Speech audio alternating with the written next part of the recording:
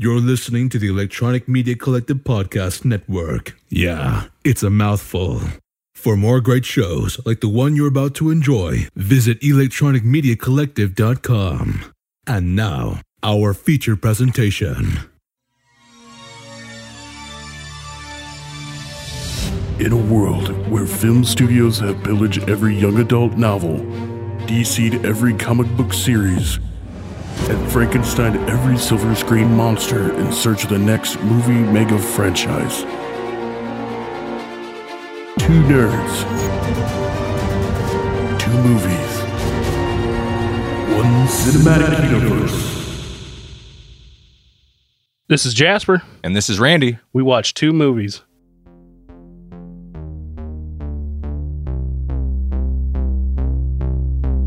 About guys that drive cars. Alrighty. Hey Jasper, what did we watch? What did we watch? Well, we watched Drive from 2011, And The Transporter from 2002. which I didn't know was that old. It is, 2002. So the reason we watched these movies, for one, the Jason Statham, as I apparently kept saying last episode. Nobody pointed it out, though. Me. I pointed it out to myself. But the Jason Statham connection between Transporter and Crank 2 from last episode. Yep. But also because apparently these two movies are two of our favorite movies. Not both of them necessarily, but The Transporter I found out was one of your favorite movies. Yep. And I was like, oh, I've been waiting for something to pair with one of my favorite movies, Drive. And I figured this was the perfect double feature because they're like roughly about the same thing, only completely different. Only not. Only not. They're the same, yet wildly different. Yep. So, you want to lead with Drive? Yeah, we'll leave with Drive. Okay, so Drive is about a mysterious Hollywood stuntman and mechanic who moonlights as a getaway driver and finds himself in trouble when he helps out his neighbor. It is directed by Nicholas Winding Refn. Nicholas Winning Refn? Refn, is that how you say it? Yep. Okay. Writers are Hossein Amini on screenplay, and James Salas wrote the book. Mm-hmm. It stars Ryan Gosling as the driver, Carey Mulligan, Bryan Cranston as Shannon, and Albert Brooks as Bernie Rose. Oh, you're forgetting an important one. Is that Oscar Isaac? Nope. Ron Perlman. Yeah, Ron Perlman as Nino. Nino. Yep. I mean, he's not a main character, but it's freaking Ron Perlman. Yeah, it kind of got me. I was like, oh, look, Ron Perlman's in here. You're right. Since we're still on casting, side note, Carey Mulligan, I like in this. And I did not realize until looking up information on this movie just the other day, she plays the lead in a very popular Doctor Who episode called Blink. I didn't realize that was the same lady. She does look familiar, though. Like, I've seen her in something before. Although... She'd been she was in... I haven't seen Doctor Who just yet. But... Oh, you start Doctor Who, you're going to sidetrack this. You're going to derail this entire podcast series. Take the whole I'll be train like, off. so you're watching Doctor Who now? That's what we're doing. It's Doctor Who episode 1 against Doctor Who episode 2. Cinematic universe. There have been Doctor Who movies that are not canon. There are old Doctor Who movies. I might bring those in someday, but I don't want that to be your first exposure to Doctor Who. So, okay. Anyway, sidetracked. Drive. I want you to start. I want to hear your opinions on this. You had not seen this before? I have never seen this movie. I've heard of it when it came out in 2011. I did want to see it. The reason why I like Transporter is because, of course, I love driving, but I wanted to see this movie when it came out, and I never got around to it. This movie was totally... I thought it was going to be like, say, Baby Driver or Transporter, but it was totally like... I felt like almost it was like a GTA game and movie. Really? Like you're on this like mission, you think you're just a driver, and then suddenly you're, a killing maniac. But he does go maniac. I thought the style of this movie was really good. Mm-hmm. The content was just really crazy. Like you think he's going to do one thing, he does the totally opposite. Mm-hmm. But I almost thought, again, like I said to you before, I thought he wasn't going to talk at all in this movie. And I thought he just could have done din, din, din, din, just stare at people all the time. The whole time. Say no words. He says very little. But The styling, the gore was like, it wasn't technically over the top, but it wasn't like almost fake, I would say. No, like, this legitimately happens. Yeah, it was realistic gore. Yeah. Just extremely gory. They actually did, I felt like they did the car mechanics well. I feel like they did the engine sounds really well. Like it felt like the car was actually accelerating. Like some movies are like, "Mwah," and like you could already tell the car was already like in a higher gear. And then they just dropped the sound of a motor in there. That whole first scene when he's driving around the robbers, it was just like you hear the car like speed up, and he's like, every time he sees a cop, he's like, "No, I'm out of here." You could tell too. I was getting into it because like I could tell him like, all right, just back up into that alley. Then he actually backs up in the alley. What was it? What was your take on Drive? Transporter was one of your favorite movies, so that would make Drive one of my favorite movies, and it is. I love this movie. You mentioned that opening scene. I like how it's done. There's very little dialogue through the whole scene. It's very much like the movie. The opening scene is very much like the movie, where it alternates between quiet moments where they're like, does that cop car see us? Or he's at one point, he's literally tailing the cop. It alternates between that quiet, like tension, and boom, loud sounds. They got to get away. I thought it was very well done, that opening scene. But as a whole, yeah, I don't know. I love this movie. I like that alternating quiet moments, or just in this case, kind of like emotional moments, to, over the top violence, just insane violence. And when there is violence, it's kind of realistic in that it's just an explosion of violence. Things just happen. Somebody gets attacked and it's loud and all this.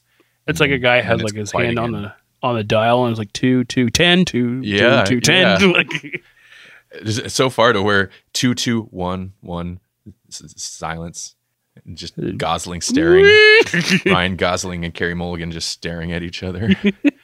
I like that too. So when this movie came out, I know one lady attempted to sue the studio for what do they call it? False advertising, because she was expecting, a lot of people were disappointed. They were expecting this big, I'm guessing, Transporter style crazy action movie with insane driving stunts and stuff. And what they got is occasional bursts of violence and action. Not a lot of action. The driving sequences that are there aren't that many, but when they're there, I think they're really good. And then the rest of the movie is this very like kind of not low key, but very quiet, slow thing, It's almost kind of like a mafia movie and a driving movie. The mafia aspect is, that's where the plot comes in, because without that, you really just have Ryan Gosling driving around in a car or standing and staring at Carey Mulligan. But I would say the mafia aspect it's needed, but it's kind of the weakest aspect of the movie for me, just because of how it's done. Like, I don't get a sense that you see other guys in Nino's place. That's Ron Perlman. He's kind of the main. Ron Perlman and Albert Brooks are the two villains, I guess you'd say, quote unquote villains. They're the two like mob guys. Mm-hmm.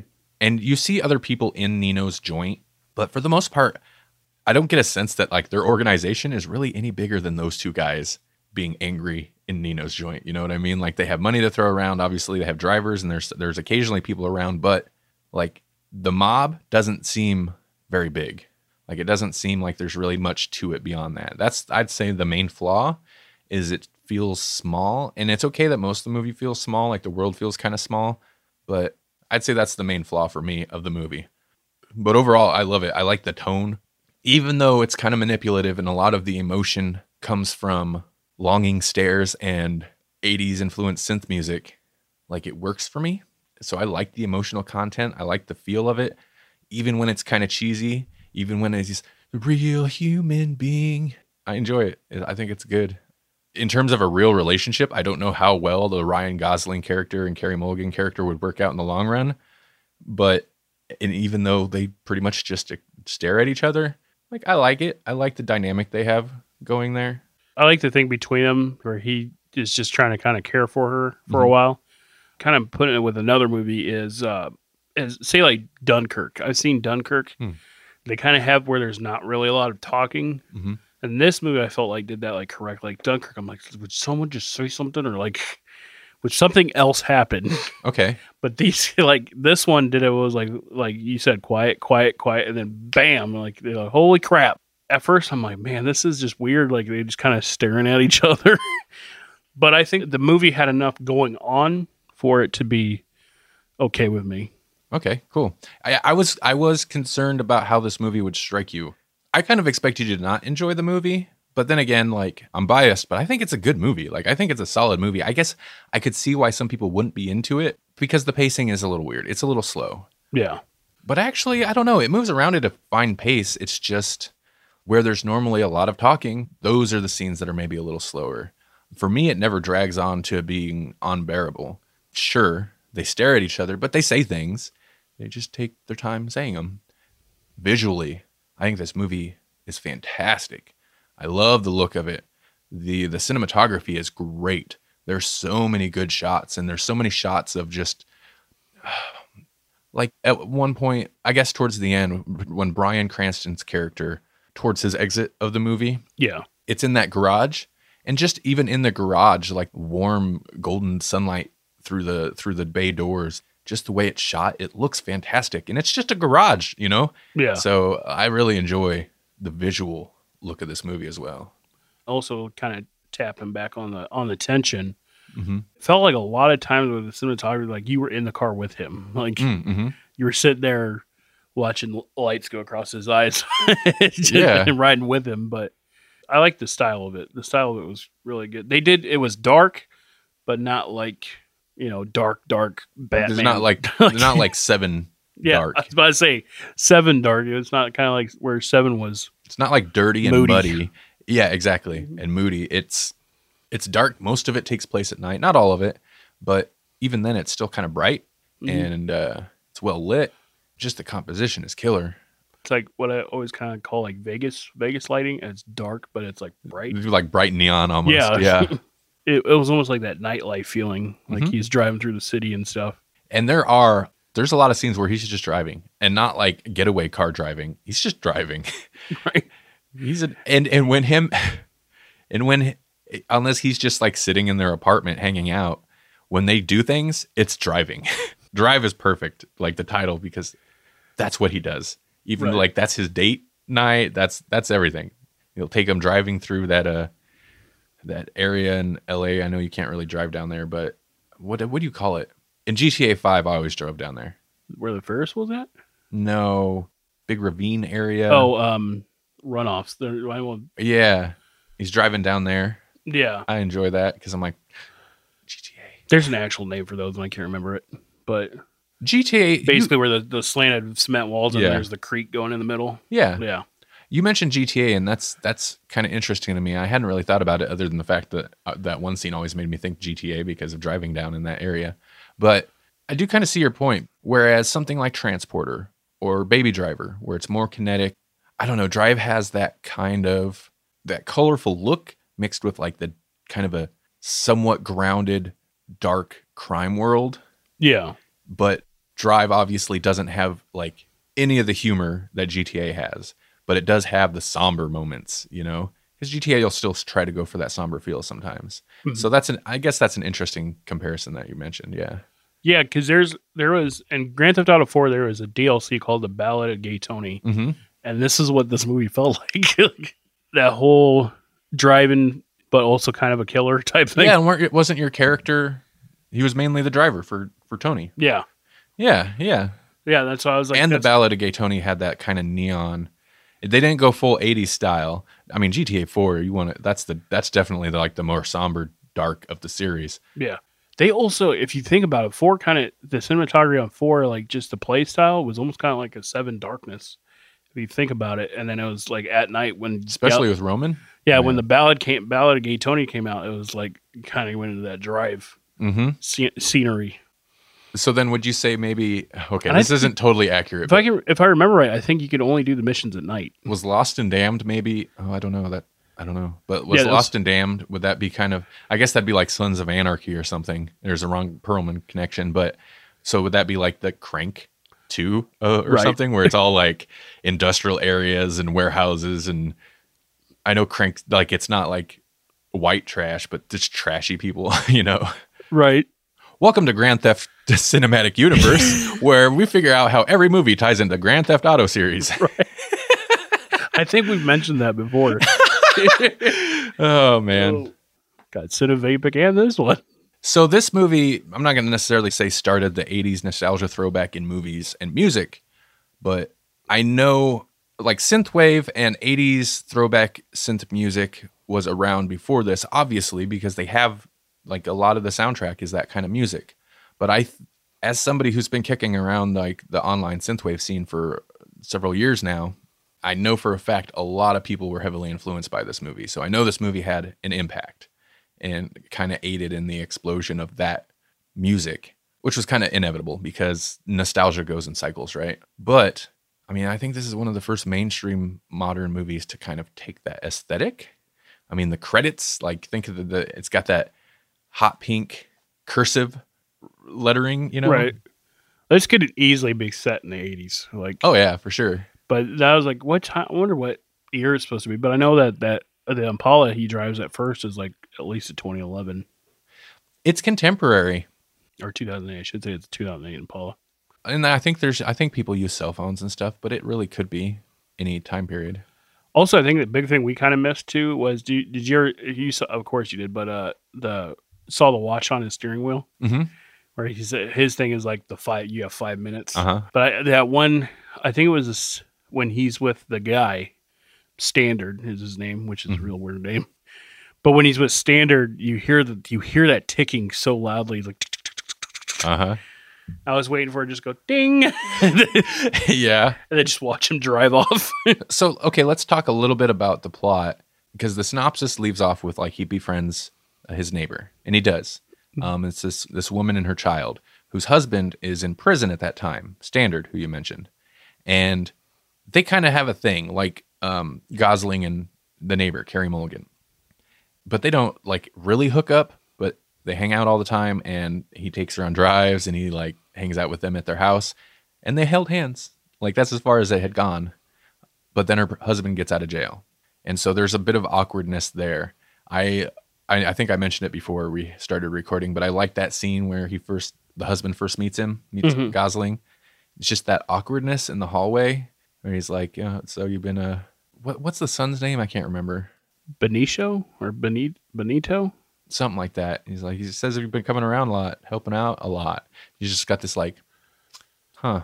There was also a point where he like repeats himself. He's like, did you hear me? And he's just like staring down. You know what? That's so funny because that's one of the few times where Gosling's character does his normal thing like he does through the whole movie. He just stares at him and waits like 5 minutes before saying anything. And when he says something, it's always so soft. Yeah. Yeah. He's just barely there, right? Yeah. But he does that to the husband in this scene. And it's one of the few times where a character in the movie reacts to Gosling like a real person would, like, you just gonna stare at me? Like, what is this? Like, he has this reaction to him. And I understand, like, this dude's kind of weird. And this is the guy that's been hanging out with my family while I've been in prison. He's been helping my wife out while I was in prison. Like, you know, and he's kind of impatient. But yeah, it's one of the few scenes where a character reacts to Gosling's like pacing, kind of like a real world character would. It'd always be funny if like he's like, "Oh, you've been helping out, oh, that's cool. You just helping her out," and then dun dun dun dun dun dun. So are you helping her out, or and then he like you hear the roar like when it's like the record scratch. But you're gonna wait for my answer. Let me just stare at you for a second, and I'll give you my answer. Dun dun dun. It just goes right back into stare at. Standard, this is called quiet intensity. I need you to be quiet right now. Just don't ask any more questions. But then like when he leaves the hallway, he's like, all right, come on, let's leave. Let's let mommy and her friend talk. Just the way he says it. Mommy and her friend. And it's like, He just like, look, are you guys doing things together or? But the husband introduces the conflict of the plot. Other than the like now somewhat love triangle type situation, it's not really a love triangle, but he gets beaten up. He's got criminal ties from in prison, and I'm assuming before prison. They want him to get some money, and they beat the crap out of him, and Gosling finds him, and Gosling becomes his friend, kind of, you know? The Gosling ends up trying to help him out so that the people that came after him won't come after the people he actually cares about, which is the son and Carey Mulligan. And then so he does a job with, he's going to be the driver for the husband for Standard, and that goes wrong. In a way, it's kind of like, it's super kind of crappy though, but it's like, well, the husband situation resolves itself, right? In terms of him being suddenly there's the husband's in between them. That kind of resolves itself. Although if you think about it, what a horrible situation, and the fact that he was involved then in that situation, it'd be, in terms of relationship, that'd be messy. But that ends up pulling Gosling into this whole mess that ties him into Albert Brooks and Ron Perlman, criminals, who he kind of has ties through anyway, through Bryan Cranston, who owns the garage that Gosling works at. I'm not using any of the characters' names.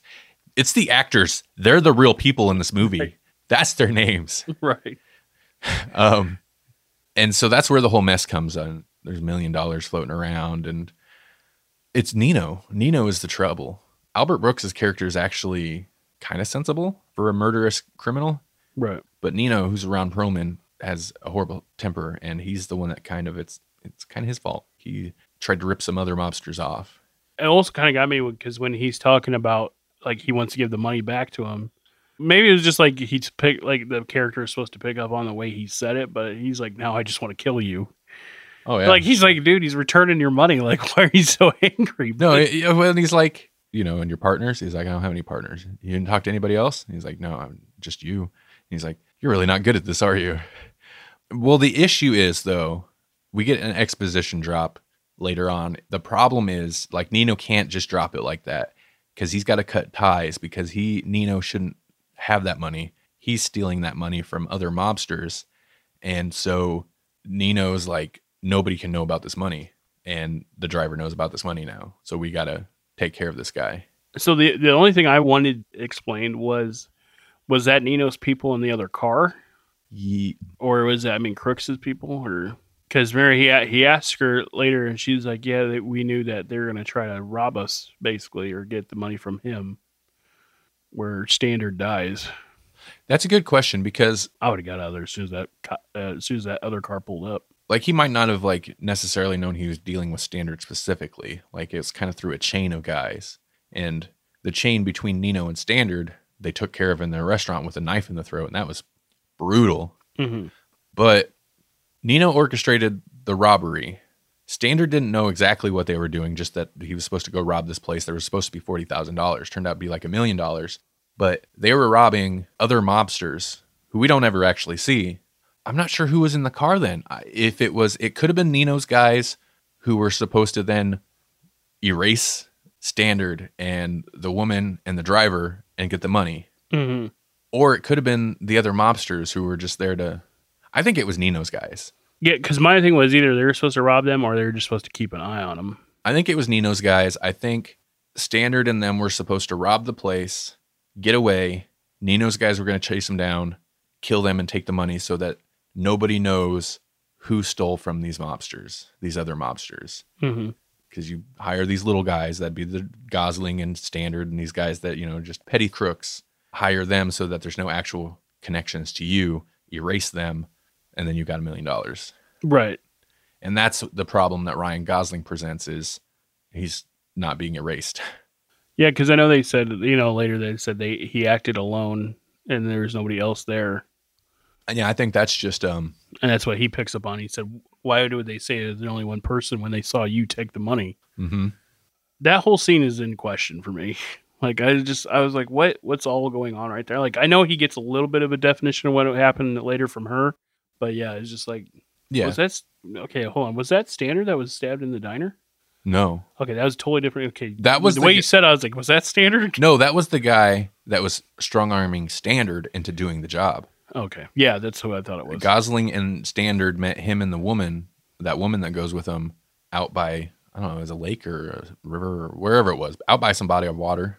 Mm-hmm. And he wrote down, he's like, how much on his hand, I'm going to pay these guys this much, these guys this much, and you this much. You all right with that? And it says F off. Yeah, that was awesome. and Ryan's just like, yeah, that's fine. Yeah, I'm good. Yeah, that's fine. Oh my God. But yeah, that's why I was just the only scene I had in question. I was like, was that supposed to be Nino's guys or was that supposed to be the other dude's guys or? I think it was supposed to be Nino's guys, but honestly, like it could be either. It doesn't matter because they end up getting in a car wreck.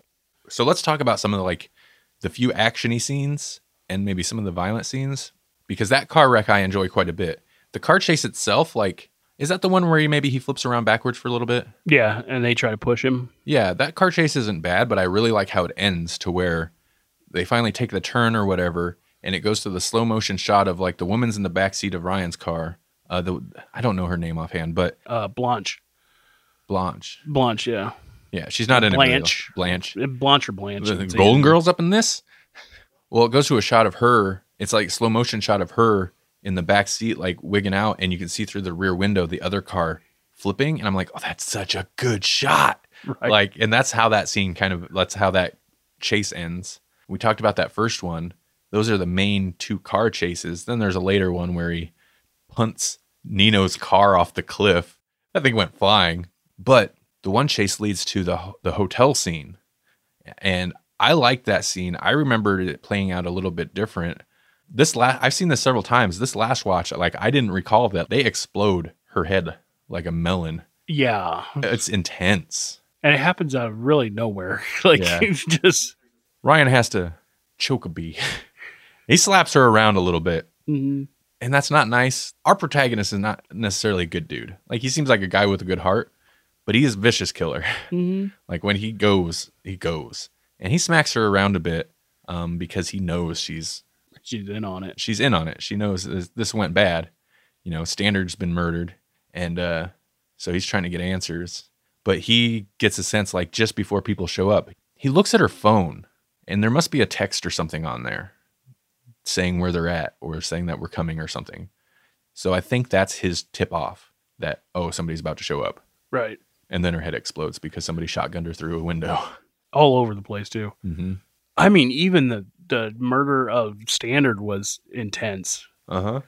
Like, they got the gun sound, like, boom, boom. Like, you know, he just drops to the floor. That's what I was trying to see. Like, he must have, like, first got hit in the head because he's, like, checking the back of his head. I feel like it was like a neck or something. Maybe a neck shot or something. That's what I thought, because if you got hit in the head, you'd be dead. But I think it was a neck shot, but then he takes several through the torso. And it's like, oh, yeah, he's done. He's done. He is not making it out of this movie. No. And it's I mean, maybe I don't know how it struck you, but like to me, from a story standpoint, like it's pretty shocking because you're like, oh, that's that kid's dad, man. Yeah, exactly. It's not, on the one hand, it could be a really cheesy way to be like, well, here's the trouble. Like, oh, the husband's back. You know what? That's just going to take care of itself. We're going to kill him off. But like, it doesn't necessarily go that way because you can't just erase somebody's husband out of a thing and have them be okay with it and be like, all right, well, he's gone. It's messy emotionally. The way I saw that scene going down was it comes up, the watch goes off 5 minutes. So he starts to like pull off. And then maybe like kind of slides the car towards him to get him in. And then that other car just windows down, just starts shooting him. And then he takes off. But I did not see the like just murder. Yeah, the guy comes out, some guy comes out of the pawn shop or whatever. With like a high power rifle. Yeah. The hammer scene, which is actually not well, it is a little violent. But I love that scene because it's ridiculous. This movie is like a weird, and we'll get into this on the next movie too, because it's the same type of thing but different. This movie's like a weird man fantasy, but it's like sensitive man fantasy, where it's like kind of emotional, and Ryan Gosling kind of plays it. He's not like hurt, but he plays it kind of like there's a lot of longing. But at the same time, it's also like bravado. Like the dude walks into this strip joint with a hammer in his hand and takes the hammer to the one guy who I think gets stabbed in the neck later, who's the guy that hired, the in-between Standard and Nino. So this whole scene plays out where he's got the bullet because they had given the bullet to the son as a warning. He's got the bullet and a hammer, and he like takes the hammer to the one guy's hand. Very viciously attacks his hand with a hammer. And you can hear like the hammer hitting the tick, tick, tick, like we'll get into that. When Gosling's character goes off, like he's so like still and stuff, but when he goes off, it's a rage. Like the elevator scene, which we'll talk about in a moment, where it's not just like, because he plays it so cool the whole time, he's just like struts. But then when he actually like attacks, he just goes ape. it's like a very, very focused rage. Yeah, yeah. There's like no in between. There's not a build up. It's just snap. He's there. This is a good example of what I mean by like a man fantasy where he's super cool. He's like always cool and collected, but he's also a badass where he walks in with a hammer into the strip joint and takes it to this one guy. And then he's got the guy on the ground and he's got the hammer up. He's threatening him. And all around there's just like strippers with obviously fake boobs. I mean, if I'm wrong, I'm sorry. But No, those things look like they're not going to, they're plastic. Mm-hmm. They're not going to move. A tornado ain't going to move those things. There's no jiggle. But they're all like the strippers. I love the scene because the strippers, they're all topless and they're just sitting back there. And dude, they just no reaction to this. They're just stop and watch. Like they're just sitting there and like, yeah, this is every day. Well, Charlie was going to get that anyway. They're not freaking out. They're not nothing. They're just watching. It makes such a strange scene, but I love it. I think it's awesome. He was legitimately going to shoot him with a bullet with a hammer. Yeah. He's going to hit the back of the bullet and shoot him in the head with it. Mm-hmm. Even though you need a pin and then a Yeah. hammer. But It would work, but the visual, though, was enough for me. well, and even if it didn't fire off, he's going to hammer a bullet into his forehead. That's still going to mess a dude up. Right. He doesn't, but that guy ends up getting it from Albert Brooks later. Mm-hmm. Slight comparisons, jumping ahead to the next movie we'll cover. It doesn't start off him trying to save the girl, but it kind of becomes that. Although in an interesting sense where he's trying to save the girl, her son, and her husband, which doesn't go well. Because Transporter, male fantasy, not man fantasy. It's a very male fantasy movie. Transporter is to a purely male fantasy movie. And this is like the same type of thing. It's like male fantasy movie, except with it's like a soft male fantasy movie. It's different. It's not all bravado. It is. It's like being cool, but it's like being emotionally cool. Like, hey, I'm a little damaged. Mm-hmm. I'm a little hurt. I don't know why. I have no backstory. You're not gonna find out why I'm like this, but I'm a little hurt. It's kind of like his. But I'm also like a good guy. I'm not gonna make a move. I'm just gonna come around every day. I'm just gonna stare at you. I'll tuck your son into bed and take you on long drives. But don't worry, I'm not gonna rush you into anything. But then I'm gonna go ape and stomp a dude's head into mush in front of you. Right. So the elevator scene, love it. I love it. But it's so disturbing. But it's also so good because you hit that fantasy moment where in the elevator, they get into the elevator, there's a dude in there with a gun. He knows like this dude's here for us. And then there's that moment where he puts her, like he takes his arm and shoves her behind him. The camera pans in, the lights dim. It's very, very stylized. And he turns around and has their one kiss. And it's a very like romantic type scene. And if you notice, the lights had dimmed. Then the lights get super bright for a split second just before he turns and it cuts and he attacks the guy. So whatever, soft sensual kiss. I think there's probably music. It's probably doom, doom, doom, doom, doom, doom, doom, doom, doom, doom, doom. Real human being. And then he turns, the guy attacks, he gets the guy on the ground and then literally crushes his, like that's, I think the most unhinged Gosling's character is, because you could tell from the body movement, like it's not cool. He's not looking cool. He's just stomping this guy's head in and it crushes in and you get a shot of it and it's horrible. And she's standing there watching the whole time. And I think that's the last shot of them together, like the last scene of them together, where she leaves the elevator and she doesn't even say anything. She just looks kind of shocked. And then like he's still in the elevator and she's just staring at him and the door closes. And I'm like, that's perfect. Perfect way to end that. That'd be quite cool if he's like reaching for the door to try not to close. Like, no. But I mean, how do you come back from that? Like, yeah, he was there to attack them. He was protecting himself and her, but he went totally unhinged. She's like, maybe I don't like that guy so much. She just Yeah. walks out, gives her card, leaves. Yeah. That's what I mean. I was like, it's just hella intense. Woo! Like 10 automatically. Yeah. Goes from quiet intensity to just intensity. Right. Okay, well, we're kind of, as I suspected might happen, going on about this quite a bit, including about the plot. But the other thing I want to mention is I really like the scene where he tracks down Nino, where he's got the weird mask on. Yeah. Because the mask, it's weird. What is it? It doesn't look normal. It's like just a normal guy mask, like a bald man mask, but it doesn't look right. It doesn't look right at all. It's like gives him kind of a round head, Gosling's eyes are kind of close together, and in that mask, it makes the eyes just look super close together, and it's just really creepy. But I like that he decides to, like, I guess, is he trying to hide his identity? I think so, because I don't think Nino ever saw him personally. I think you're right. Oh, except at the garage, because Nino showed up. He was when Brooks wanted to invest money in the race car. Yeah. Which is this whole little kind of minor subplot. But it ties Nino and Brooks. I'm mixing character names and actor names. Ron Perlman's character and Brooks's character, it ties to the driver earlier in the movie before any of the drama. But anyway, yeah, I think you're right. Just so he doesn't recognize that he's the driver.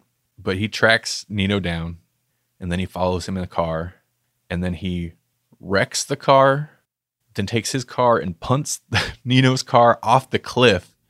Like, dude, I don't know how they... Field goal is good. I don't know how they did it, because that car, like, just goes boom, flying. Like, they got the force that they must have actually used to throw that car. It's pretty impressive.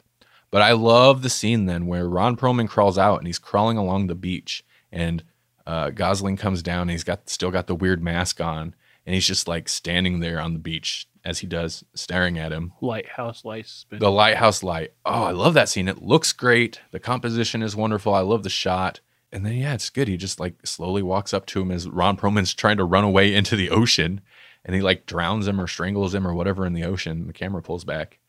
Okay, so let's jump to the end. What do you think of the end? Because at this point, pretty much everybody except for Carey Mulligan and the son, Ryan Gosling, and Albert Brooks are dead. Like, Cranston got killed.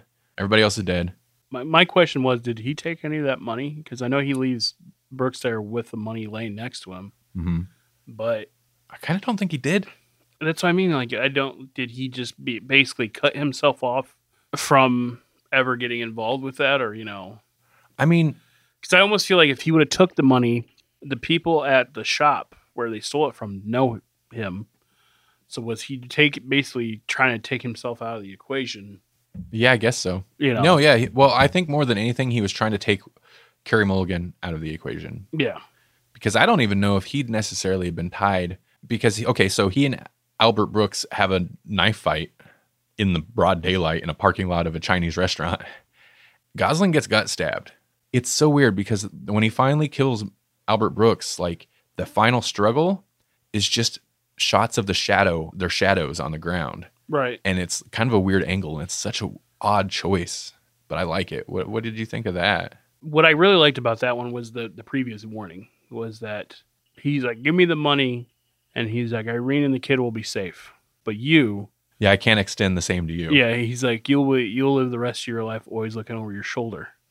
So then you think he's going to kill him, but then he shows him where the money's at, and then just outright stabs the dude. No, it's kind of like he's come to an agreement, like, just give me the money and it'll be fine. You'll have to run and you'll never be safe, but she'll be safe. Just give me the money. Mm-hmm. But then, yeah, Albert Brooks stabs him.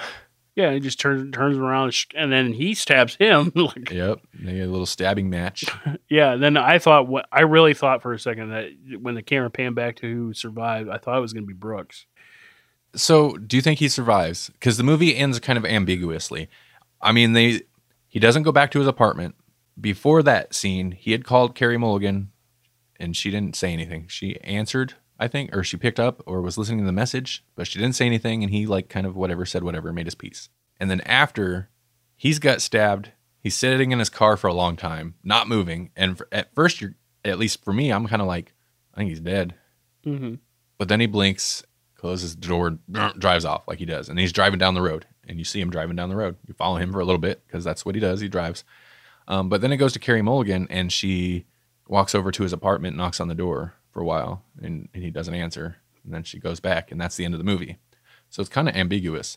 In my mind, I suspect he probably just drove until he bled out. Right. Because I was wondering if they ever thought of making a second one, and that's I want to say he survived, but he could have. I mean, a stomach stab is not as bad as like a chest stab. Yeah, but he is bleeding pretty good. Someday, we're going to pair something with Only God Forgives, which is a movie with Ryan Gosling by this same director that they did after this. And it's got it's different, but a similar kind of thing. It's kind of got a neon, somewhat 80s thing. but it's a wildly different movie. It's weird. It's really weird. Oh God, I want to tell you stuff, but no, someday I'll have you watch it. I don't know how I feel about that movie. Honestly, it's so strange. Someday I'll have you watch. If you've seen Only God Forgives, you know what I'm talking about. I don't think it's a very well-liked movie, at least not from what I've heard. I enjoyed it, but yeah, anyway. It'd always be kind of funny, and I just thought about this when you were talking about it. It would be kind of funny if you did the whole zoom in of the eyes to Ryan Gosling in this movie and then put other movie themes in there. Like, have the pan in the flesh. Yeah. I can't get that on my head. He's a real hero. Like, do you want something? And he's like... I don't remember who's done it, but someone, and I think it was on the BBC or somewhere in the UK, would do a thing where they set the movie to different music and aired the movie with different music. And I'm like, why? The music is one of the like most defining factors of this movie. I mean, music plays an important part in almost all movies, but this movie in particular, a huge part of the aesthetic is the music. Like, it's important to the tone of this movie. Just the idea of like look at those credits. And then the idea of taking that music out, like, why? Right. Star ratings. I'm going to go with a 4.5 again. Like I said, there's some questionable parts for me of the story, but I mean, I'm going right between 4.5 or 5. So it was a good movie. Some questionable parts when you fell asleep, maybe? No, there was... Shut up. I know. No, I have so many questions about the robbery. Yeah? But, I mean, that's part of the luster of the movie was things don't get explained. Like, it kind of does. It just doesn't do it right away. And when it does explain it, it's kind of info drop in that scene just before they kill the guy with the knife in the restaurant. Right. That dude. And he got a fork to the eye. Fork to the eye. We left that part out. And then a big old kitchen knife to the throat multiple times. Yeah. Twice or multiple times. Yeah. It was brutal. And you hear the shink. Like, is it? Yeah. It's not good. The violence is very, very, it's not, the whole movie is stylized and maybe including the violence, but it's not like stylized. It's not glamorized at all, the violence. Especially to the line where he's like, now you have to clean up after my mess. That's good too. It's good. Yep. So 4.5? Mm-hmm. Okay. Going full 5 over there? Dude, this is one of my favorite movies. On Letterboxd.com, which, listener, if you haven't been to Letterboxd, it's kind of like a social network for movie fans in that you can follow other people, but it's not like, oh, I'll make a post, check out my post. It's like you can review movies and log movies and stuff. It's pretty awesome. Anyway, on your profile, you can pick 4 favorite movies to be displayed, and then it always shows your most recent movies without having to dig into your film diary and stuff.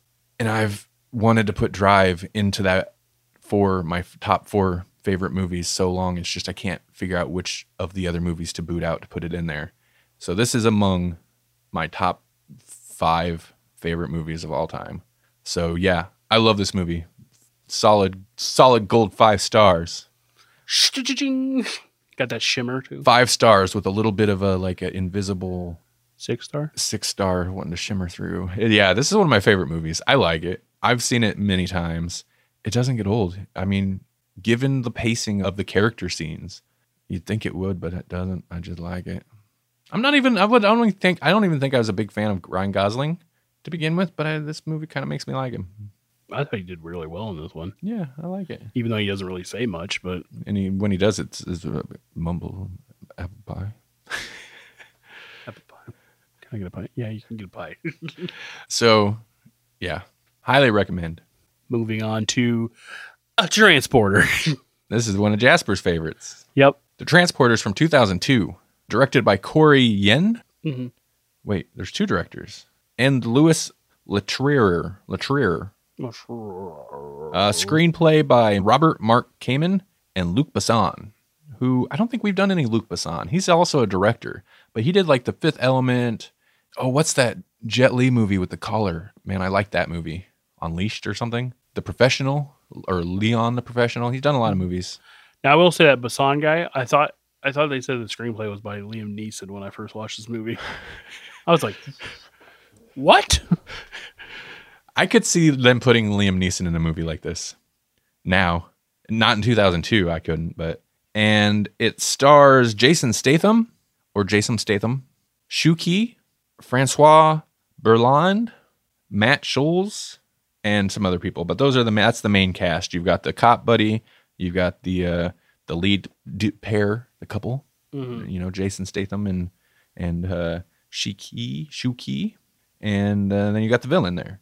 And the synopsis is: former Special Forces officer Frank Martin will deliver anything to anyone for the right price, and his no questions asked policy puts him in high demand.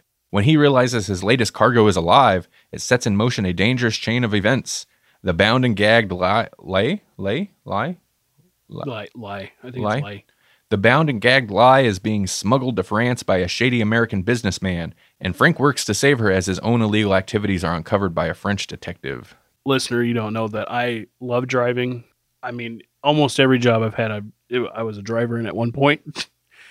This is the first Jason. How do you say it? Jason Statham. Jason Statham. Jason Statham. Jason Statham. Jason Statham. There you go. Jason Statham movie I've seen. I watched this probably the first time. I didn't watch this when it came out because I don't even remember. Probably watched this my senior year of high school, which would be 2008. Really? Okay. And I just loved this movie because of the cars and the way he drove it, and they show you like how he shifts it and all that. Kind of reason why I bought when I had my Honda was I was like, yeah, now I'm the transporter. Yeah, it's all little cars, little sports cars, I guess.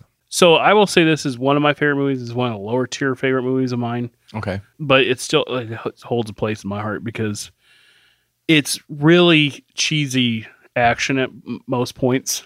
Mm-hmm. But just the wheelman thing of it was just drew me in.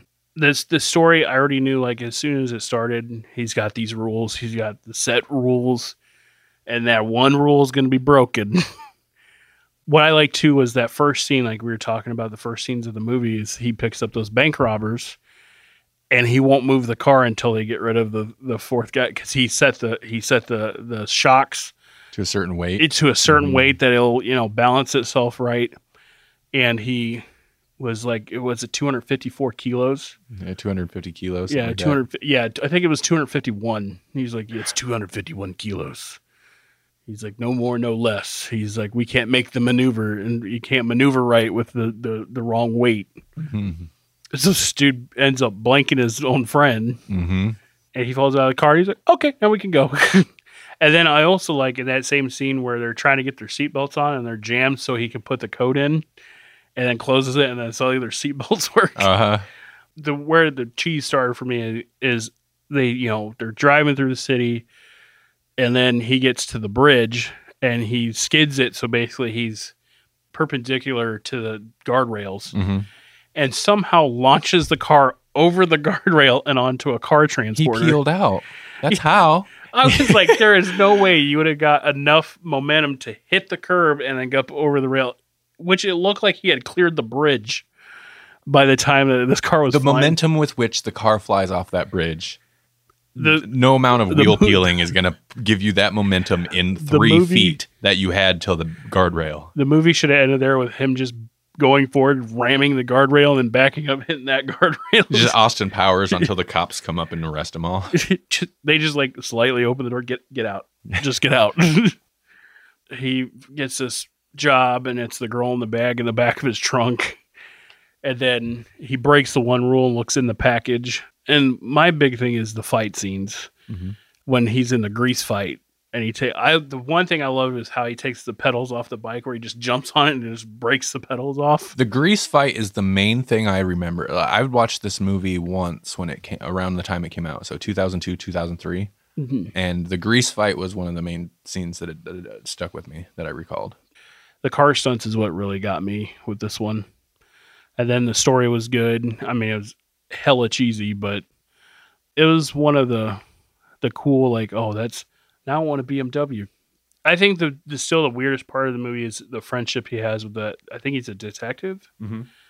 And he's always like, I know what you're doing, but I can't prove it. For me, I think that's the high point of the movie. For me, that's my favorite thing, is this weird friendship he has with this detective who clearly knows what he does. And at one point, he even says, after Jason Statham's car, after the transporter's car gets blown up, and he comes to question him about it. And at one point he even says, you know, he's like, this work you do, basically he says, I can look the other way. You know, usually it's not big. Like, you do this work, I know you do this stuff, but it's not big. The car exploding, that was big. And I can't look the other way on that type of thing. So they have this weird understanding. It almost seems like every day he shows up at his house, gives him a bunch of interrogates him basically, like friendly, but like asks him question, eyeballs around his garage and his house, like, yeah, especially because like looking for evidence, but he knows, and he, at the same time he's like investigating, but also looking the other way. Like it's a weird thing. Yeah, like the first scene where he's talking to him about the car, and he's like looking in the windows, and it's like, yeah, they said it's a '99 BMW. Like, you have one. It's this one. It's kind of like he knows, and he likes this guy, and he doesn't want to arrest him or doesn't want to like cause trouble, but at the same time, he still has to do something. Like he's still not like, well, he has to do something, but almost like for him, man, I'm probably looking at this character way more than the writers ever did, but it's kind of like he has to do it for himself. He's like, I can't just completely look the other way. So I'll kind of look the other way, but if I go over there and see something blatant, I'm gonna have to do something. It's kind of like, of course, like that superhero, that like the one guy who knows who he is.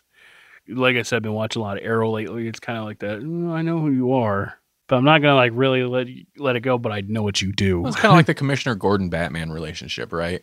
Yeah, not exactly, because like Commissioner Gordon works with Batman, but in a lot of iterations, Gordon totally kind of knows who it is, but he doesn't ever let on. And so it's kind of like that. Even as the plot gets going, like he even helps him escape jail to go hunt this guy down, which I'll get to again at the end, because that would cause big trouble eventually. But it's interesting. That's definitely like the high point. One of the high points for me. Man, there's some funny parts in this movie too, like where he basically every time he checks on her, he has to open the trunk. Yeah, he just gives her the drink and stuff and all that. Oh my god, this is so freaking cheesy. It is. But he always has to open the trunk. Like, just let her ride in the car. Like, what was your take on this movie? I'm glad you asked, Jasper. Oh, God. Okay, so going into this, I wanted that to be distant too. Oh, I remember, like I said, I'd only watched this once. I remember not liking this movie at all.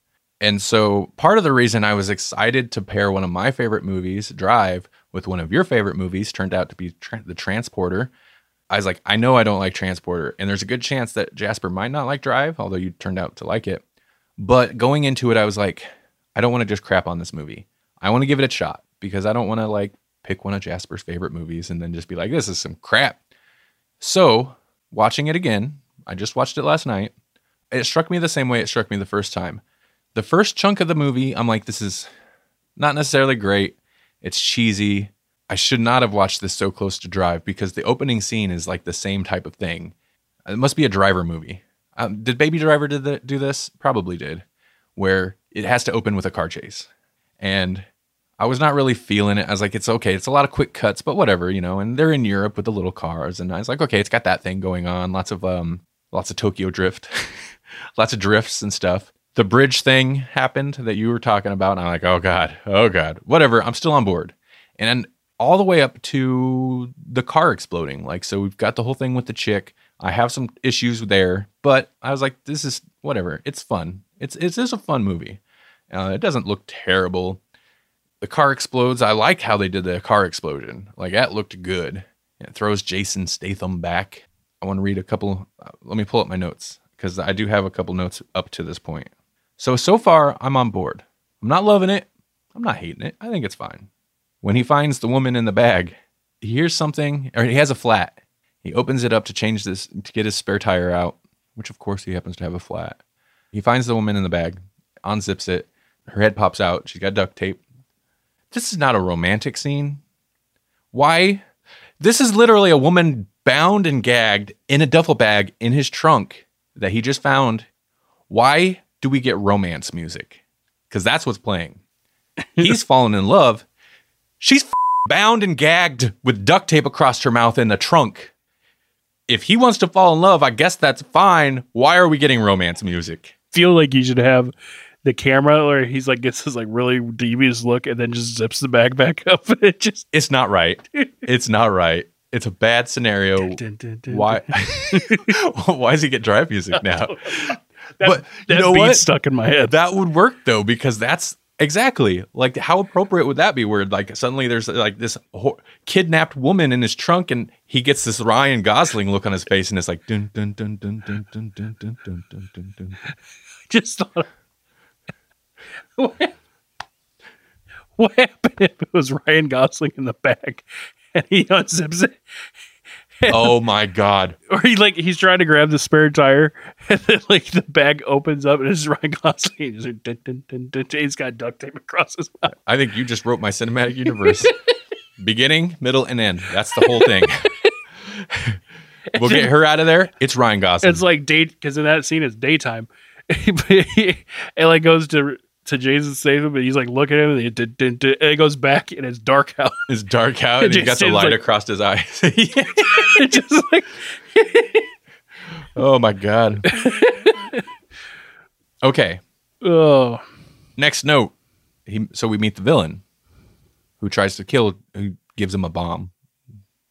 Jason Statham is breaking all of his rules anyway. He looked in the package. Somehow the villain knows, but also like then the job is the job. Well, he ends up taking another job from the guy. I think he gets the point that like the guy's threatening him, but he gives him a briefcase, and I'm like, that's a bomb. That's a bomb. And it was. Anyway, my note is villain is super over the top, creepy hand touch. When he hands him the money, when he hands Jason Statham the money, like the little envelope full of money, it's so weird and awkward, but he intentionally like overreaches and uses his finger to like touch his palm, caress it. You didn't notice that? Yeah. He caresses his palm a little bit, and it's like, why was that there? What is that? He's like, I want to kill you, but I didn't dislike it. I was just like, that's weird. That's a weird thing to do. It's like, I want to kill you, but I like you. Oh, here you go. Weird dude. Weird villain. Jump to later. She's making muffins or whatever those things were. Okay, and eventually she pulls the rest of the muffins out of the oven. But I'm like, she opens the oven, pulls 2 muffins out of the pan, and then closes the rest of the muffins in the oven. I'm like, who does that? Who pulls 2 muffins out of the pan and then closes the oven to burn the rest? She ends up pulling them out later, but I was like, that's weird. It's a nitpick. But let's talk about a fight, because like the driving scenes aren't bad. You get some stunts, some over the top car stunts, but some decent stunts. The fight scenes with Jason Statham, I like. I think they're done pretty well. At one point, I was like, why is he leg shotting it? Oh, it's PG-13. Right. He leg shots most people. He does shoot a couple people like dead. Like there's one guy that's on the ground in front of the mirror. He ends up getting shot dead. But he leg shots most people.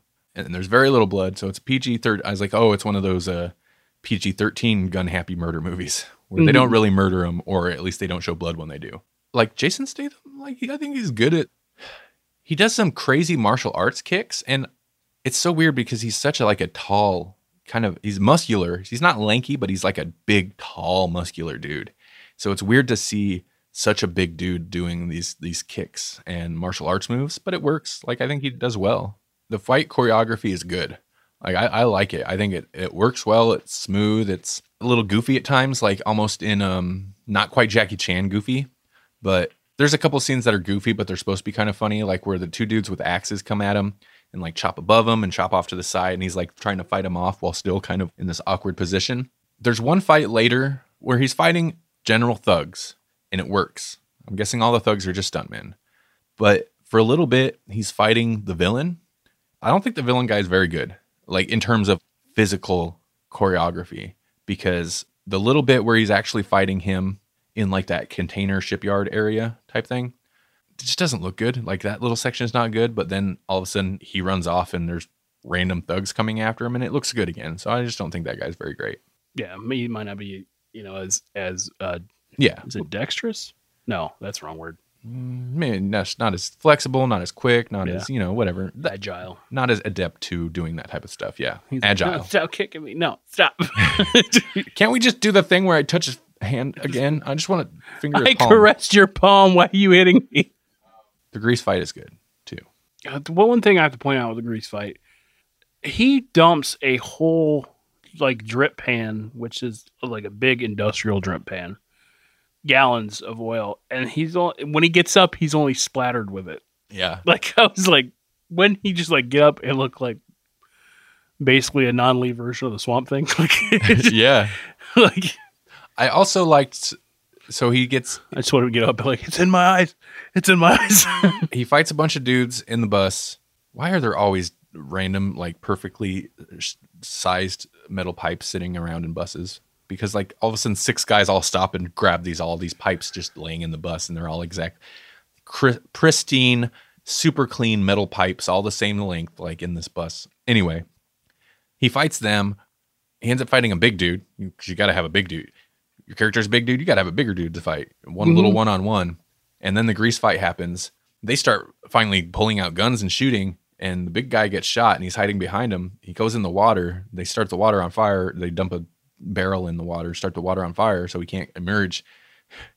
It's ridiculous. It's gross. It's over the top, but I did enjoy that he then takes the big guy's corpse and like inhales his, I'm assuming, last breath out of his lungs so he can hold his breath longer underwater. Oh. It's so gross, but I was like, okay, that's kind of fun. He's that dude as a shield the whole way down too.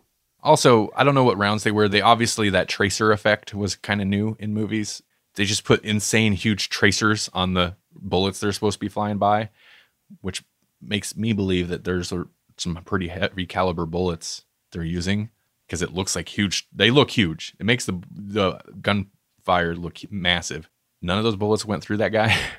I actually was looking at some scenes on YouTube afterwards to kind of like get that back in my head. But the one I went back to was that one, because those tracers rounds makes it look like they would just go straight through that body. Yeah, it looks like they would eat through them. Yeah. Statham would have been annihilated. Mm-hmm. Because, I mean, a high caliber rifle like that would have done a through and through, and it would have hit him, you know. But it's a movie. It's a movie. Okay. I've said what I liked. Can I get to the rest now? Yeah. Is it okay? Oh, God. I'm not attacking you. It's just, that was important. I was like, the axes. That was important. I didn't want to like just crap on this movie. So I went into it and I was like, I'm going to give this movie a real shot. Like, I remember not liking it, but you know what? That was well over 10 years ago. So maybe times have changed. Maybe I've changed. Maybe I've grown. Truth is, I think I am more forgiving of movies now. Okay. Oh, and one other note before we get to the negative stuff. What kind of medieval house is it that he lives in? What is this place? Did you get...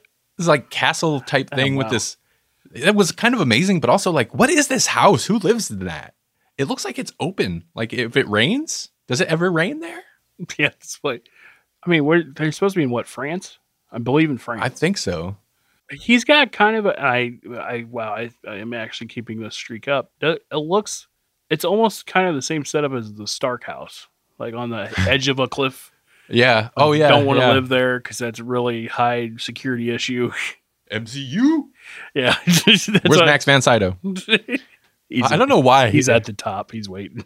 Oh, that's true. He's the boss at the top of the castle. What I'm trying to say, he's the Bowser of Transporter. They're shooting rockets. Also, that rocket attack happened just like the detective would be a block away. Mm-hmm. Did he really not hear all of a sudden the house is exploding, multiple rockets going off? Like, he just left and the people show up with rockets and machine guns. Anyway, okay. It's part of his job. Here we go. Here is where this time, and I remember the very first time, this movie turns for me. It takes a real sour turn. The office scene. Melodramatic, soap opera level, exposition, bullshit. Him and the love interest tracked the one guy down, the over-the-top villain, down to his office, where suddenly her lies are exposed. Her dad shows up. He's a businessman. That whole scene plays badly. The music makes me feel like it's a soap opera. The music through this whole movie is abysmal. Some of the stuff during the chase sequences, it's just kind of like early 2000s, like European techno beat. That's fine. It's fine. But some of the score is just bad. This scene plays so horrible. The plot of this is ridiculous. It's just terrible. That whole scene, like, it's poorly directed. It looks like junk. It feels wrong. Everything just doesn't make sense. And it's just a big, all of a sudden, exposition bomb of over-convoluted mess. And at that point, I was like, oh, this isn't just like it's kind of a dumb action movie. This is a bad movie scene. Like, this belongs in a bad movie. And that's where the entire movie takes a turn for me. My next note is bus station fights. I know I'm jumping forward because whatever. Some stuff happens after that point. That's fine. There's some okay stuff. I like that the detective helped him escape because he ends up in prison in jail after that. Mm-hmm. So I like that. That's going to come back to bite him. I know the movie says it was a happy ending and the cops show up and help him out. Kind of magically. They're just standing there all of a sudden 2 seconds after she blows her dad away. Mm-hmm. That doesn't make any sense. It doesn't. There's literally like she does that and then she's like, I know he was a bad guy, but he was my dad. And then they look and there's literally the entire police force is just standing right there, like 2 feet away. I'm like, anyway, he still escaped at gunpoint from jail and every cop in that precinct seen it. And if the detective helped him if the detective was like, no, it's fine. First off, they'd be like, it's not fine. He escaped by gunpoint. And second off, if you're okay with it and you helped him, you're in jail. You're going to jail now too. Whatever. We'll look past it. All right. Bus station fight scene. This really ties into the music. Like I like the fight scene. We already talked about it. The bars, grease fight. The music though, I don't like that slow, chunky guitar. Dun, dun, dun. It's kind of like heavy guitar. I was like, oh, heavy guitar during a fight scene. That's cool. Except it's like this slow, chunky guitar and it makes an interesting fight scene feel dull and slow. Right. Kind of slows it down. It makes the pace feel weird. It'd be better to go with that Euro trash techno beat. Something higher pace than just da-da. And it's not even like the fight's like down and dirty. And it's kind of still a high-paced fight. He's in closed quarters, but like it's still fast action. The music just does not convey that well. It's like the BPM or beats per minute kind of were down here. It just drops. The action was up here. Yeah. And it doesn't work for me. I'm like that. I really like that scene, but the guitar music, like the music just makes me feel like it should just be like, oh, boring. Like it's a mismatch. Okay. And then I kind of jump towards the end. Because by the end, we get the chase on the highway. Also, total minor plot point that doesn't mean anything is there's like 500 people, 400 people in a container that they need to save. That's fine. It's just there. It's just said. I guess technically we see it at the end, but I don't care.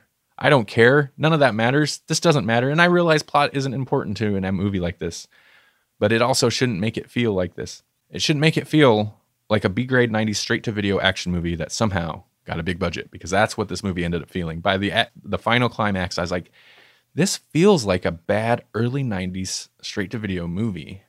The villain is just wacky and bad. You throw the love interest dad in there.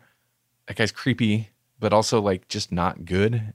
Jumping ahead further, the bad guy, love interest dad, took forever to shoot Statham.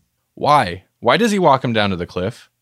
They just like caused chaos all the way down the freeway or whatever it was, the interstate, exploding cars. And also Statham is lucky that one car that exploded didn't happen to be the car with his girlfriend in it. It almost, and in that scene too, it almost feels like that is the car that explodes. So why does he... It makes him get out of the car. Why doesn't he just shoot him there? Instead, he leads him down through the forest to this cliff. He's obviously like stalling. He kind of monologues. He doesn't do the like villain explain his plan. He does the like, I won and my daughter is going to be like me. And Statham's like, she'll never be like you and this and that. And like, then they think she got shot off in the distance. But it's like he's intentionally not shooting him. And I'm just like, I know he's not going to shoot Jason Statham. But it shouldn't feel like he's not shooting him. It should feel like he's going to. He wants to. This is what he's going to do. This is his plan. Instead of he's literally just stalling for time until they can do the little fake out gunshot where his daughter kills him. And it didn't work. It didn't work for me. This is not a personal attack on you. Okay? Oh, you're gonna be surprised. My final note. This is some basic ratchet. About a third of this movie, I'm kind of on board. And then once it takes that turn, and when I say on board, it's still kind of a bad movie, but I'm like, it's fun. It's dumb fun. But once it takes that turn, it goes into actively like a bad movie with some decent action sequences, but still like to where the villains, the attempt at this plot actively makes me not like it. If it was just passively not like it, I could deal with it, but it actively makes me go, it makes me cringe a little. Because watching this, I was like, what is the difference between something like this where it's over the top and cheesy and something else like Hardcore Henry or, well, we didn't have a great review of Crank, or Crank, or even certain aspects of Drive where it's like, it is over the top and cheesy, but I like it. Like, I don't know what the difference is. And it's kind of like this movie is ridiculous, but it doesn't feel like it knows it's ridiculous. It feels like it's playing it straight, and it doesn't really work for me. And the last villain, when he finally, like, the fight scene is a little anticlimactic. Like, he gets tossed out the side of the semi, which is kind of brutal, but it just, like, happens and it's done. And it's like, oh, okay. Also, Statham was enjoying killing that guy. Like, there's an intentional cut to his face where he, like, he's getting pleasure. Like, he smiles just before he throws him out. And it's like, what that was a lust kill. Like, he enjoyed that. That's a little upsetting. In our PG-13 movie where he's been leg shooting everybody to suddenly get like a lust kill look. Weird. I thought this was so messed up. I remember now rewatching it. This totally messed up part where that guy, the first semi guy, he gets kicked out the door and then the door falls off. And then he's skidding. Like, I laughed at that. I was like, oh, he's going to... Nope. I laughed because then the shot where it's like just slightly off the road out down the cliff where you see him like, woo, fly off into the air. That's kind of funny and it's cheesy. And that one, I'm like, I'll give him that one because it looks funny. And I bet they know it looks funny. They're just like, do it. Just do it. So I'm on board with that one, but it is ridiculous. You're like, he's going to survive. No, he's not. That was probably one of the funniest scenes for me ever. So what are your thoughts after hearing my thoughts? You pointed out a lot of things. Because I'm not trying to destroy the movie. And I'm not even saying like, okay, I know I said this is a bad movie. This is some ratchet but I'm not saying you're like a bad person for liking this movie. I get it. You set your position up perfectly right from the start. You're like, I like the driving. And, it's like I hinted at in the last review, it's purely male fantasy. This is male fantasy movie to the max. Jason Statham just being awesome the whole time, just being Jason Statham, being cool. Not like Chef Chelios or whatever, not crank Jason Statham where he's like kind of dirty. It's like suave. He's got his rules. He's got a fancy car with a little number pad that he hits different things in. It's almost James Bond. It just doesn't have like missiles and an oil slick out the back. Mm. They still get to do an oil fight, but got to get in there somehow. It's got he finds this beautiful Asian chick in the back of his car, and she pays him back for saving her by having sex with him. And I was like, this is male fantasy, which is fine. I'm a male. I get it. But like, whew, it's wow. Wow. PG-13 male fantasy. But my point is like, and you like the driving stuff and like I said, male fantasy, that's cool. I get it. Hot chicks and cool action and like, I get it. Like I said, I think my favorite in the series is 2. 2 kind of refined some things. Still kind of. We already talked about 2 a little bit off mic. Kind of questionable. I have seen 2. That was the last one. I know I don't know how many. There's others. There's 3 and then a TV series. Oh. It's called Transporter Reloaded. Oh, that's Transporter Reloaded. I seen it listed online. I didn't know what it was. 2 has the thing. The only thing I remember is where he flips the car and take the bomb. No, over the top, way over the top. It's all good though. These movies just aren't made for me. Right. People like him. That's fine. I like Drive. Okay, like that should be. Not that you have to exclusively like one or the other, but if I want male fantasy driver movie, Drive is the one I want. I don't want Transporter. Not to compare them. Just saying. What else were you going to say? I'm sorry. No, I was just waiting for star rating. Do you feel good? I think I'm going to surprise you here. How do you feel about this? How do you feel so far about this review? I was worried. My heart hurts a little bit. Does it? No, I really did not want to come and just crap on a movie that you really liked. There's worse movies. I don't think it's irredeemable. Do you want my star rating? Well, we could go right. I don't know. I don't. I haven't listed this on Letterboxd yet because I'm not sure, and I kind of didn't want to tip you off to what I thought. I was pretty upset at the end of this, though. I wasn't upset, but I was slightly upset because I was like, I wanted to give this movie a chance. Movie, you had me. Then you ruined it. You lost me. Right. What's yours? I want to know yours. So when I first liked this movie, I was 18, 19. I am now 30. On the rewatch and the quality of movies we watched, I'm going to have to drop this to a 3.5. Okay. So a whole point behind Drive. Okay. Because you put Drive and then Transporter against it, just Drive was a lot better. Okay. There is some huge issues with the plot and some huge issues with car stunts that I'm just like, man, how did they? Yeah, that bridge one How does. did you That bridge get- one doesn't work. Yeah, It that just that doesn't was my work. first question. Like, how did you think you're going to get away with that? Yeah. But yeah, I mean, three and a half. It was entertaining. It's kind of like a fun movie, but in the quality of movie, I'd have to say 3.5. My temptation is to give it 1.5, realizing that's really low. I think I gave Ants 1.5, right? And when you do star ratings for movies, you can't necessarily, you got to go with just what you feel. You can't really directly compare movies, because when you start doing that, it breaks apart. Because sometimes I'll look at movies that I've given a 3, and then I look at other movies I'll give a 4, and I'm like, how did I give that a higher rating? You can't. You just got to roll with it. So I'm going to go 2. Respectable. With the idea that, like, 3 is I like it, 2 is I don't really like it.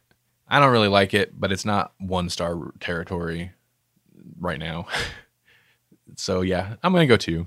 Just give me Jason Statham trying to stick to his rules, driving around doing things. I don't need this whole convoluted crap with this freaking businessman and his daughter, and like, I can't even stand to look at this businessman.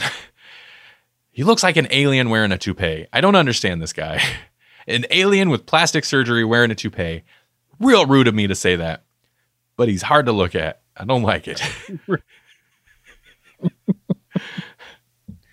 So Jasper, Baby Driver just didn't do what the studios hoped it would, but they still feel like some type of driving franchise could make driving movies cool again. So they picked up the rights to the Transporter and, oddly enough, Drive. They want to tie into that hip, modern 80s throwback feel.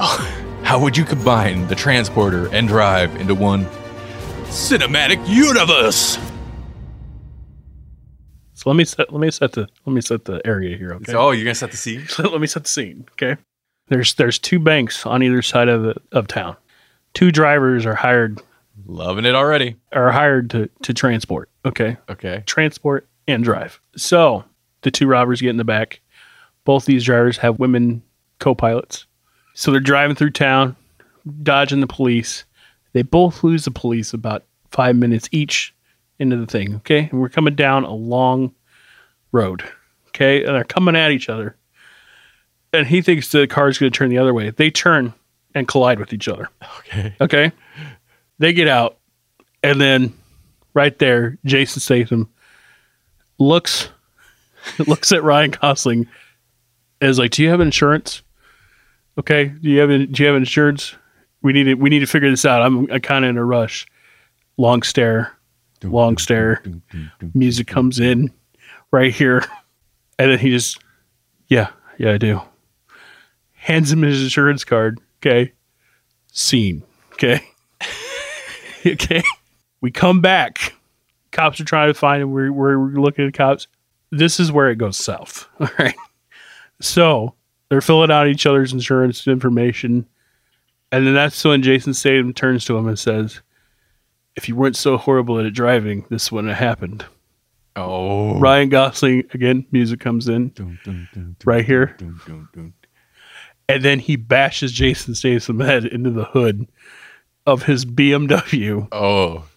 And then Lai, who is with Frank, we'll just go back to his name, Frank. Character name Frank. With Frank, is like, "I can't believe you did that. I can't believe you did that." And then what the camera does, it's in front of her, and it slightly pans to the left, and Irene is standing behind her. Dun, dun, dun, dun. Okay. Oh, she gets the music too, of course. And now she's got this devious look on her face, and then bashes Lai's head into the window to back him up. Oh. Credits. Did you just have the Drive couple beat the crap out of the Transporter couple and credits? Yeah. Yep.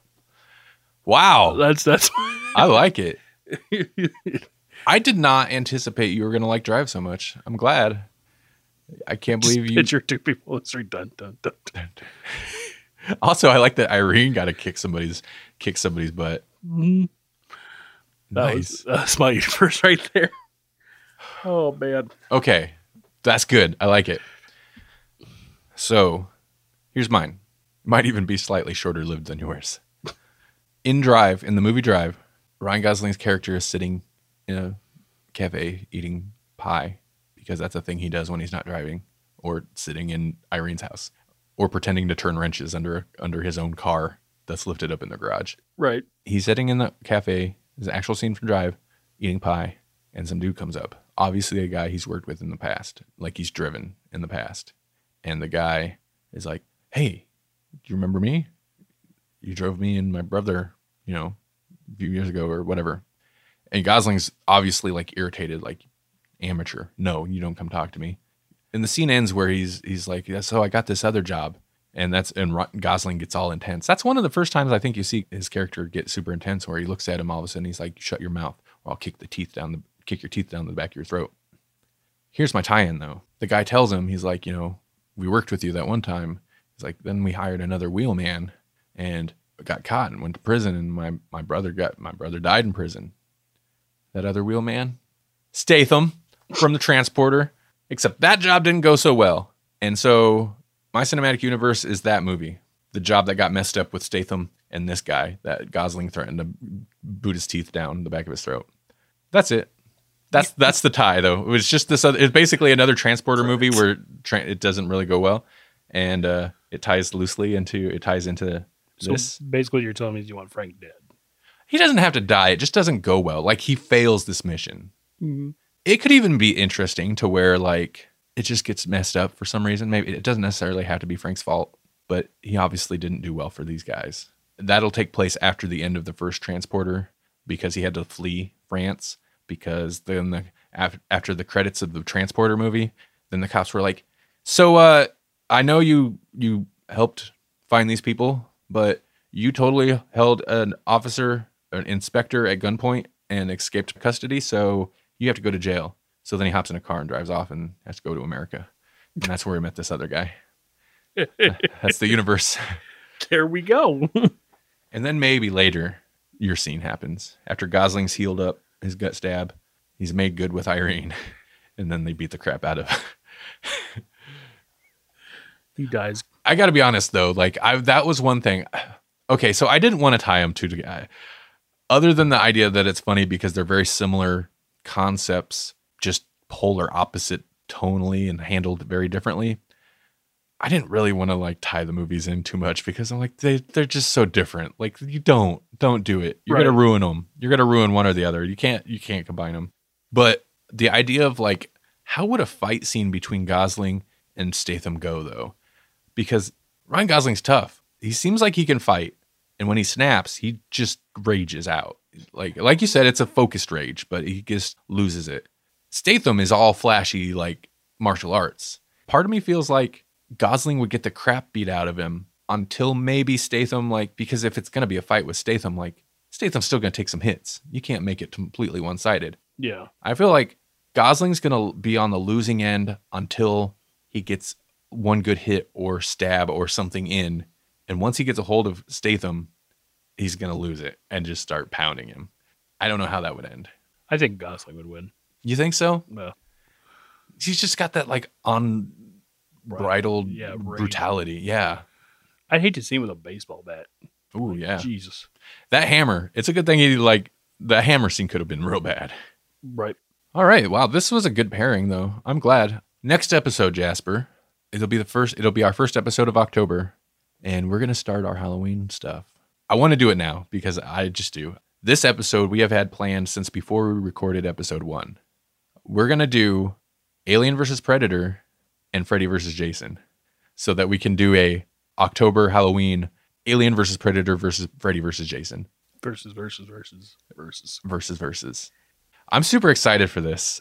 Again, man, since we've come up with the idea of doing the season finales every 10 episodes, it kind of dwarfs our original idea for this episode. But the idea of like, okay, so we're going to combine these movies, but it gives us 4 franchises to mesh together. Mm-hmm. Plus the idea of Alien and Predator and Freddy versus Jason, like especially throwing Freddy in there. Those are wildly different, like universes, you know? Right. Also, I don't remember liking either of those movies. I remember being massively disappointed in both of them. I don't think I've seen Alien versus Predator. Really? Yeah, I've seen Freddy versus Jason. I'm going to say right now, I hate both of them. But again, clean slate, fresh view. Let's see how they strike me, right? Hey, you have something new. Yes, I do. Jasper. Yeah. If somebody wanted to find you on, say, Twitter, where would they look? Well, okay. So to explain, I got a name takedown on Twitch, so I have to switch everything up. Yeah. So now Twitter, I'm still reworking the Instagram because I have a whole new vision. I kind of want to work on that, so I put that one on pause.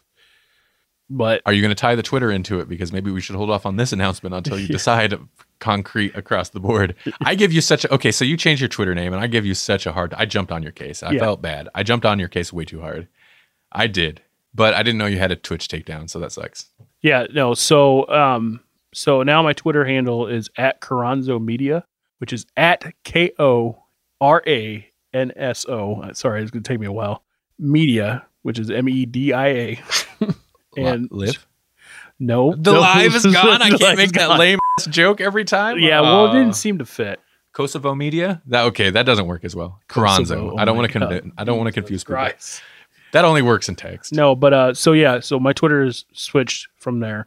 If you go to @GCU Podcast, check out our profile description. What do they call it? Bio. And I'll have it linked in there. Yep. So I do apologize if it's thrown anybody off, but yeah, I've had to rebrand. Speaking of actual names, you can follow me @Randall Silvey. It's RANDALSILVEY. You can also what? It's like, geez, he's got that down.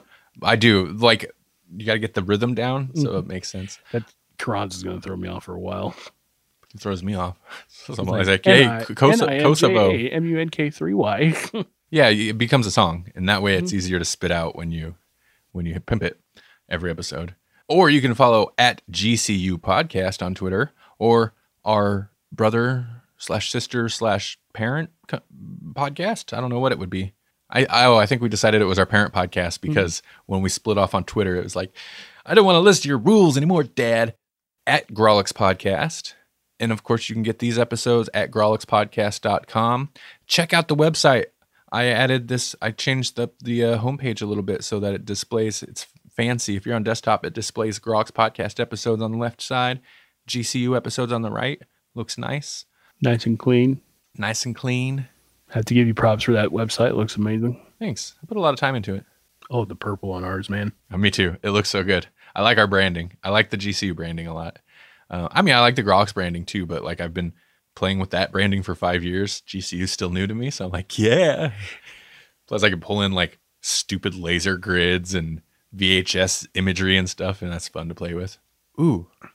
Grawlix Cinematic Universe. I'll have to show you pictures of it later, Jasper. We're going to have some buttons. Jesse ordered us up some buttons. That's what he was telling me. Yeah. So when we hit cons up later in the future, come get some buttons. Yeah. I can't wait for it. I actually want to see what they look like. Yeah. All right. That's it. That's it. Dun, dun, dun. This recording has been going on for over 2 hours. Typically, our episodes are an hour and 15 minutes. Yeah, I thought this was a good one, though. I think so, too. We dove into it. We had a lot to say. Yep. And just thinking right at the end of this podcast, just picture Ryan Gosling looking at you as this music plays right here. It looks like someone just kicked his puppy. Thanks for listening. Next movie is Alien vs. Predator. Irene's not in that one. Where's she at? I don't know. So long as Nino doesn't know. Oh, I killed Nino. And Brooks, who's actually not his character's name, is dead also. Same with Bryan Cranston. That's another guy you're seeing. The other guy that made the meth lab. He doesn't exist.